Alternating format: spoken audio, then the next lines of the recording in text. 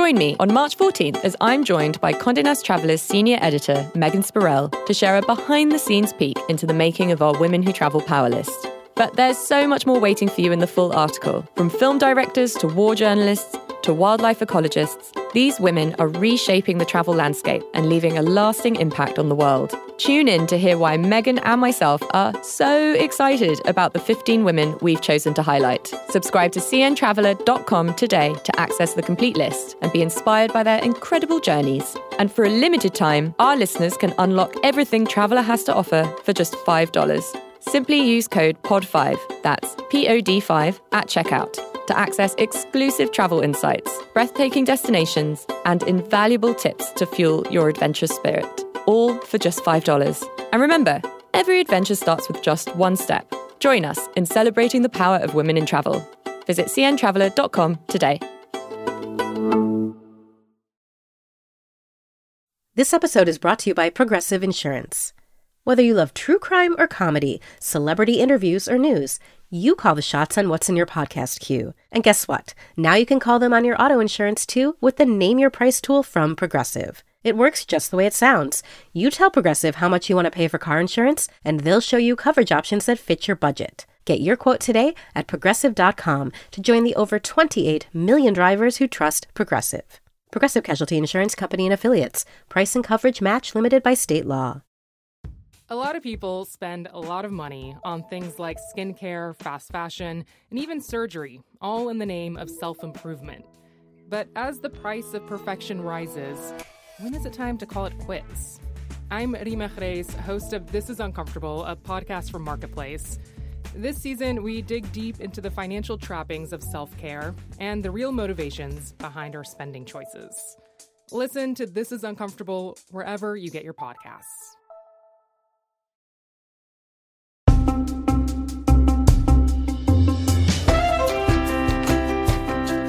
Hello, it's me, Lale Arikoglu, and welcome to a new episode of Women Who Travel. Today, I'm talking to a journalist and author who is best known for her eclectic and eccentric subjects.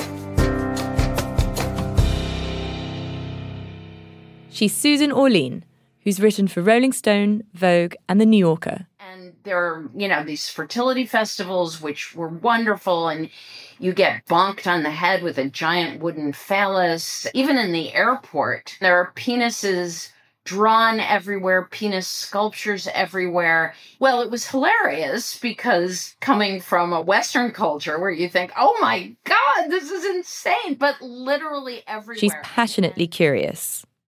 Do you consider yourself a travel writer? I absolutely think I'm a travel writer in a somewhat eccentric definition of the term. People often say to me, what do you write about? What's your topic? And I'm always a little bit at a loss because I write about the things that interest me. To me, every story involves travel in the existential sense of the word travel. You are journeying into another world. I don't write about people who are very much like me. So even if I only go a mile away, I am journeying into a very different universe. Right. And I guess it's like, how does one define travel in itself?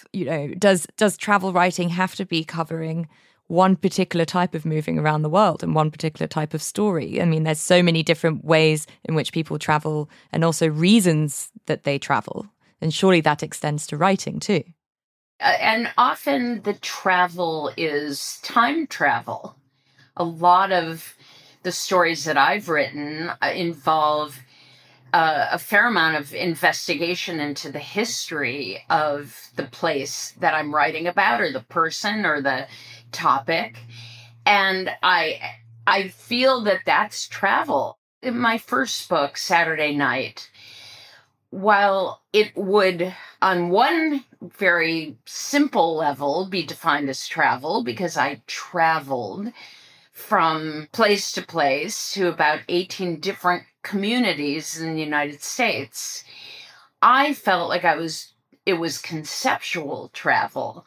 I had taken this idea, which was that Saturday night is a great universal connector that we, regardless of who we are, what we are, tend to feel that Saturday night is a special night in the week. I mean, I'm sure you've heard this so many times now, but it's such a brilliant and simple conceit. How much do you like giving yourself a theme to report to and to write to? Did you find it freeing, or did you find yourself, were you worried you were penning yourself in? I love having a kind of template established when I'm reporting. I feel like part of what we are always trying to do is see some pattern and order in the world.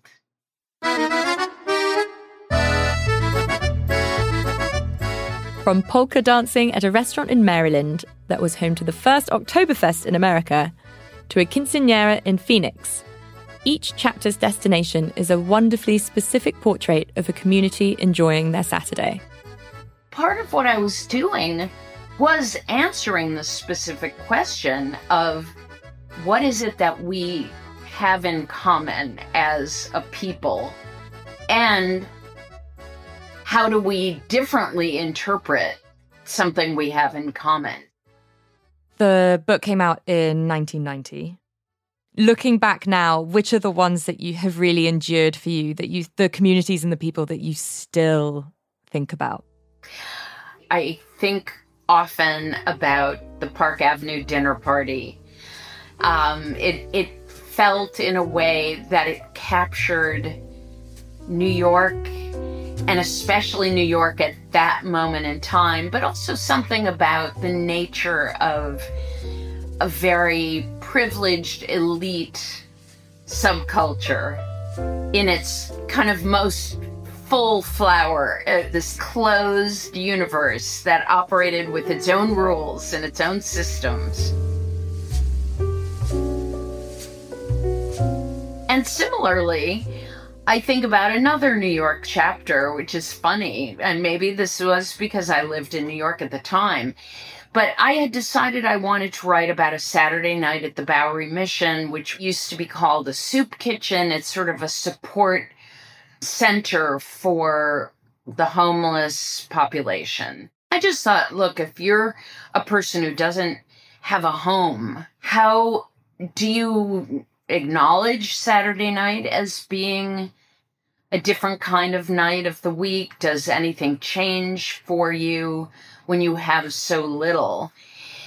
And it certainly was very different, but what I came across completely unexpectedly was some time earlier, a Mennonite church in Pennsylvania had decided to adopt the Bowery Mission as one of their sort of community outreach projects.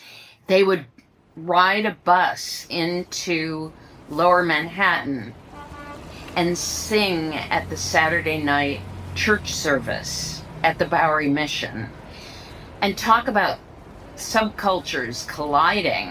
Mennonite people live a very sheltered life, very much unto themselves. They live in rural communities. They're very separate from the urban world of, and most dramatically, the urban world of the Bowery Mission, where you have a lot of men struggling with alcohol and drug problems who are living in shelters. And this is a very family-based, the Mennonite community, extremely tight-knit community. Something they wanted to do as a community was to provide music service, and it was transcendent. It was also amazing to see, particularly the Mennonite women who live a very cosseted life in Lower Manhattan, encountering men who were living on the streets, more or less. I mean, there are times when I think, wow, did that really happen? That was wild.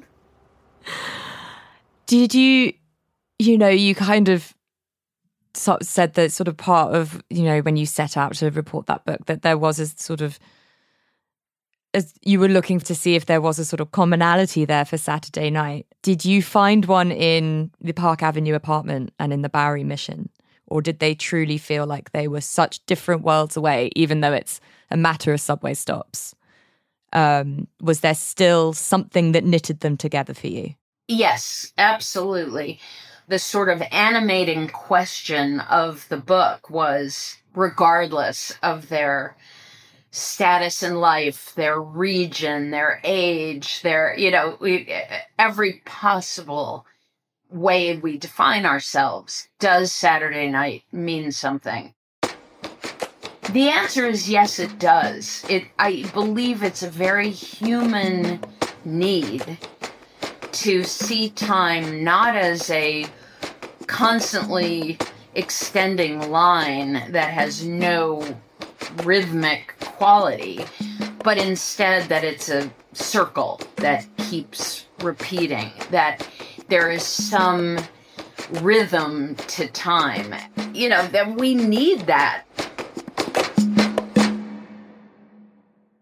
Susan's 1998 book, The Orchid Thief, took her on a wild journey as she accompanied a horticulturalist on his quest to find a rare orchid in a swamp forest in the Florida Everglades.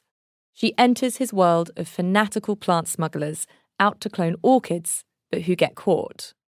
You definitely talk to some sort of larger-than-life characters from time to time.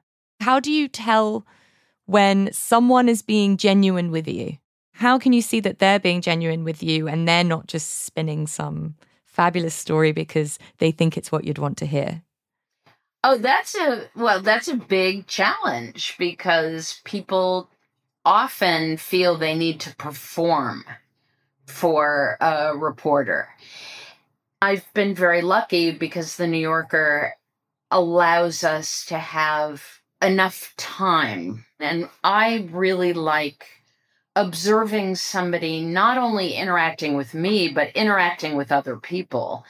That's where I think you often can get a sense of who someone really is. When I'm reporting a story, it's like a superpower to be curious because you're willing and able to do things you couldn't do. So I knew the story mostly involved being in a swamp in South Florida.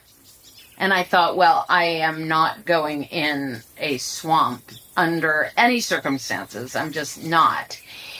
And very quickly, I was in the swamp because it was obvious that was the only way to do the story. And every now and again, when I would be in waist-deep water and there are alligators and snakes, and I would kind of look at myself as if I were in another body, looking at this person in the swamp going, if my mom could see me, she would die.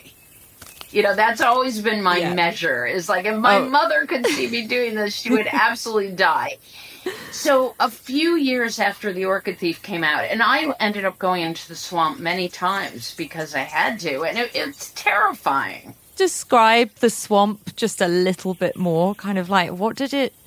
Because I hear swamp, and I have a picture of what I think it is, but I might be wrong. This is South Florida swamp, which is a marshy, wet area, and in some cases it's only up to your ankles in water, in other cases it's up to your chest. It's very dense shrubbery and trees. The water is not moving. It's still.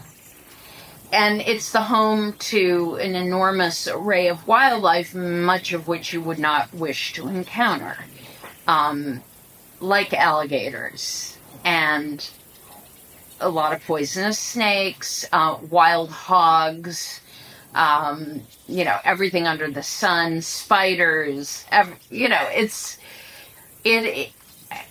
they are kind of the cradle of life. There's an incredibly rich diversity of nature, but they're wet and muddy and gooey and And you can appreciate their value to the universe and also be like, I do not want to encounter an alligator in this swamp. Oh, you would have had a hard time getting me to go back in as a visitor. But as a reporter, it was, I felt like, well, of course I have to go in. There's no other option. I have to. There's no other option. Susan never does get to see a ghost orchid in bloom. In the final journey through a swamp, her guide gets lost. Coming up, Susan on more of her intrepid and quirky encounters, with animals as the central characters.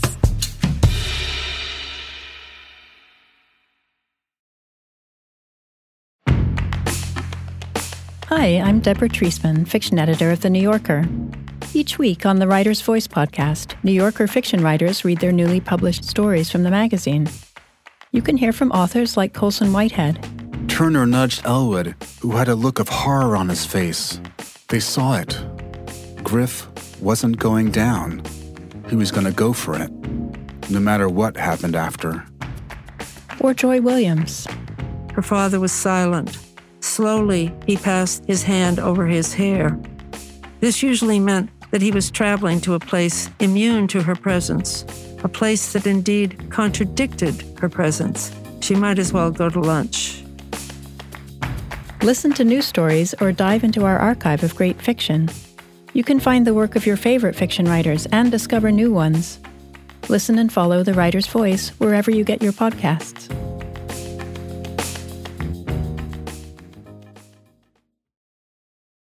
Wouldn't it be great to earn rewards on everything you crave, from gourmet to homemade? Now you can with the U.S. Bank Altitude Go Visa Signature Card. Earn 4 times points on dining, takeout, and restaurant delivery, and 2 times points at grocery stores, grocery delivery, gas stations, EV charging stations, and streaming services. Learn how you can earn 20,000 bonus points, a $200 value, at usbank.com/altitudego when you apply. Live every day your way with the Altitude Go card. Learn more at usbank.com/altitudego. Limited time offer. The creditor and issuer of this card is U.S. Bank National Association, pursuant to a license from Visa USA, Inc. Some restrictions may apply. In one of her stories, an orca whale named Keiko, the star of the movie Free Willy, becomes ill and has to be transported from Mexico to Oregon to Iceland. Susan describes the trip in her book, On Animals. I just love animals. I love what they look like. I love their behavior. It's interesting to write about them because you are never writing about them alone. You're always writing about them in the context of the people who are engaged with them, even wild animals. You know, writing about Keiko, while it was very much about this whale, it was overwhelmingly about all of the people and the money that had been spent over the decades to try to repatriate him from an aquarium back into the ocean. And, you know, there was this kind of tragic story of the effort to release him and the questions of captivity versus wildness.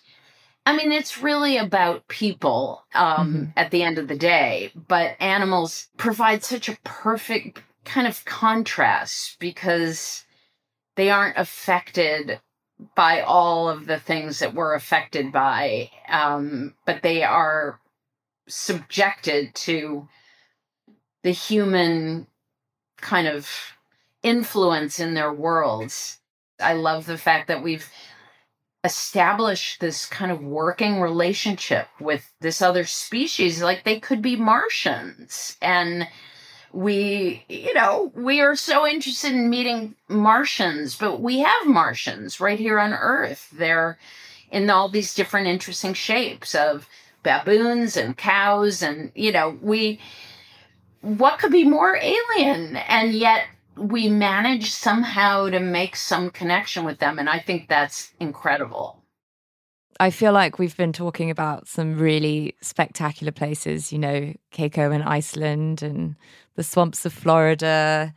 Is there a place that has really stayed with you from your reporting, whether it be, obviously one of your most famous pieces is about the surfers in Hawaii, which got immortalized into the film Blue Crush. Is there anywhere that kind of you left a little piece of your heart in? Bhutan, certainly. Oh, tell me about Bhutan. Well, I went on, first of all, it's just the most beautiful place I've ever been. It truly is. And it's also a place that at that time was almost without tourism and almost without the influence of the outside world. So it had a very, very precious quality of being this sort of preserved in amber place. And that has changed somewhat. I mean, at the time that I went, there was no television. There were very few movies. There was very little influence of Western culture and consumerism. And that was kind of amazing. But the raw physical beauty is, just breathtaking.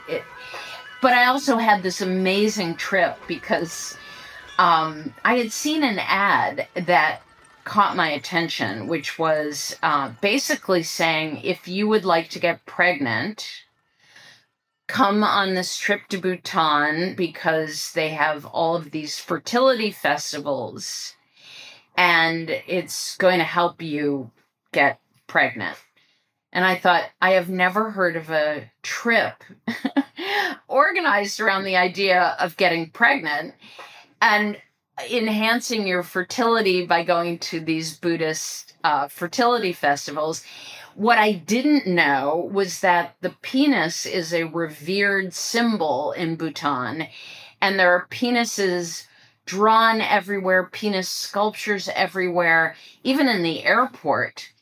There are penises painted on the wall, and it's not lewd in any way. It's like, this is the sort of fountain of fertility, and we worship it. And, well, it was hilarious because coming from a Western culture where you think, oh my God, this is insane, but literally everywhere. And there are, these fertility festivals, which were wonderful. And you get bonked on the head with a giant wooden phallus. And so there was it's that certain wonderful thread of complete sort of exposure to something new and the humor that can come with travel, even if even in a way that's not being judgmental. There's just sometimes you can see the absurdity or the humor in something that to a completely other part of the world feels and is totally normal.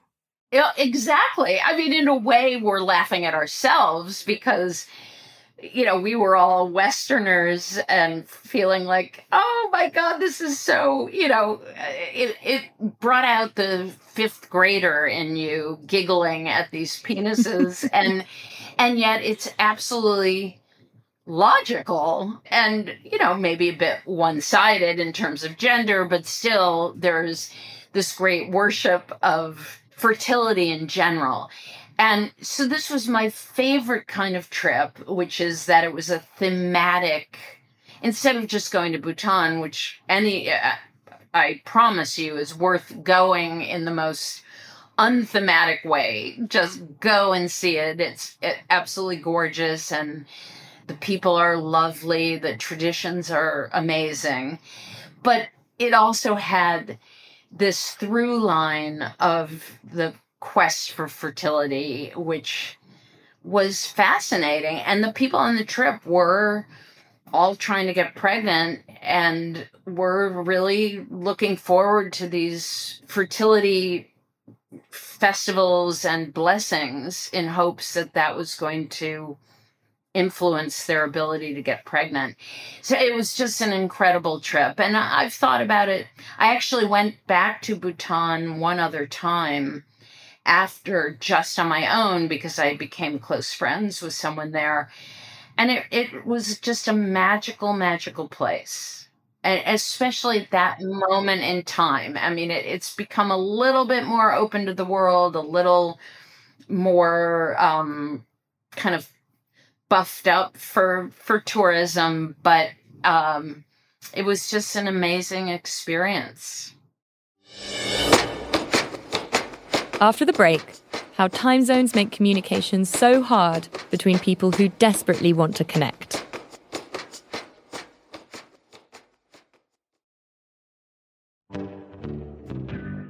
Hi, I'm Deborah Treisman, fiction editor of The New Yorker and host of the New Yorker Fiction Podcast. On the podcast, I ask a great contemporary writer to select a favorite story from the magazine's almost 100-year archive to read and discuss. Together, we delve into the story, exploring its themes, its style, and what makes fiction work. You can listen to authors like Otessa Moshfegh talk about why we write.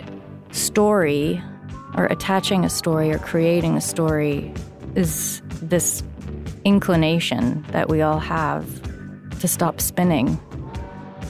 And you can hear writers like George Saunders discuss the nature of storytelling. On the first read, you accept these things as descriptions and they make you see the scene, but every line is a chance to inflect the reader's mind. You'll discover new favorite authors and read old favorites in new ways. Episodes of the New Yorker Fiction Podcast are released on the first of every month. Listen and follow wherever you get your podcasts.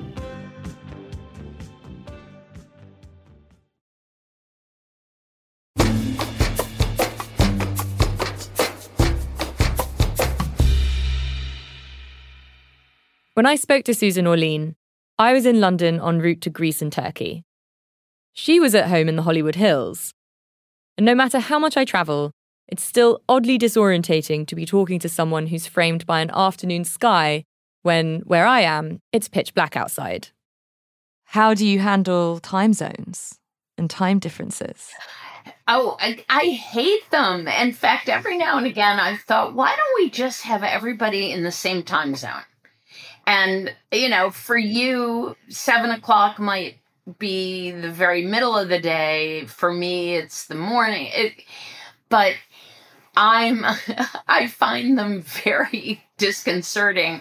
And it's very funny when someone I'm close to is in a different time zone. I feel more disconnected from them, because I think there's this feeling that if someone's far away, but you know that you're having lunch and they're probably having lunch as well. I live in New York. All my family is in the UK, and then I have some family in Turkey. And I have the different time zones on my phone, and then I also have all the different weather forecasts that I can flip through. I do too. And I think that this is our way of trying to span these distances. And it was funny. For a very long time, I lived on the West Coast, and I grew up in Ohio, which is on the Eastern time zone. So I was 3 hours different from my parents. And it felt like I was really, really far away. Then I moved to New York, and we were suddenly in the same time zone. And even though I saw them just about as often, which was not all that often, I felt so much closer. And really, I was physically closer, but I was still far away. But the fact that I knew where they were in their day made me feel that we weren't so far apart. I was about to go off on assignment to Mykonos in Istanbul. Reporting trips are a different beast from personal travel, and sometimes more heightened. So how does Susan find time to travel for herself? We've kind of focused so much on your travel as a reporter, but I'm interested to know, are there any destinations you never tire of visiting, or I guess somewhere that you have your sights set on? I do. I have a wish list that I keep. I really do keep a literal wish list. I want to go to Mongolia, particularly on a pony trek in Mongolia. I spent 1 day in India because I got stuck there on a flight that was going from Bangkok to Bhutan. So I like to say to people, I've been to India, I spent a day in India, and I realize now it wasn't enough. which of course is ludicrous, but I would love to spend some time there for sure. And I'd love to go to Patagonia. I went to Patagonia last year, and it was just, I think, one of the most spectacular places I've ever been. I've got some pretty far away places. I've never felt quite so far away from home as when I was in Patagonia. So I highly recommend you go. You have to do it. Yeah, well, I read In Patagonia by one of my very favorite writers, Bruce Chatwin, who is a travel writer in a traditional sense, but in his own way, just a very unconventional travel writer. And his book In Patagonia made me feel like I simply have to go. This has been such a delight. I had 1,000 other questions that I didn't have time to get to. I know, it's such a pleasure to talk to you. Thank you. Next week, I tap Vogue's Chloe Mal, host of The Run Through, for her ultimate packing tips. It's sheer joy. See you then. I'm Lale Arakoglu, and you can find me on Instagram at LaleHannah. Our engineers are Jake Loomis and Gabe Kuroga. This week's show was mixed by Catherine Anderson. Duke Kampfner from Corporation for Independent Media is our producer. See you next week.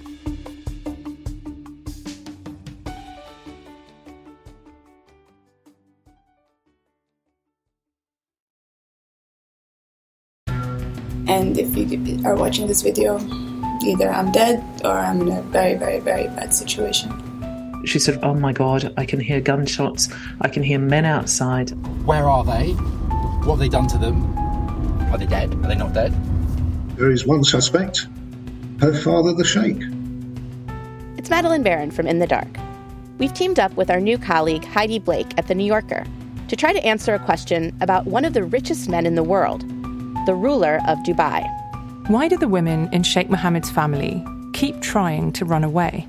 There's 5 policemen outside and 2 policewomen inside the house. So basically I'm a hostage. And he reminded me that Sheikh Mohammed can get me anywhere. Because you're a rich and powerful person, you can effectively break any law you want in our country and get away with it. The Runaway Princesses is available now. Follow In the Dark wherever you get your podcasts.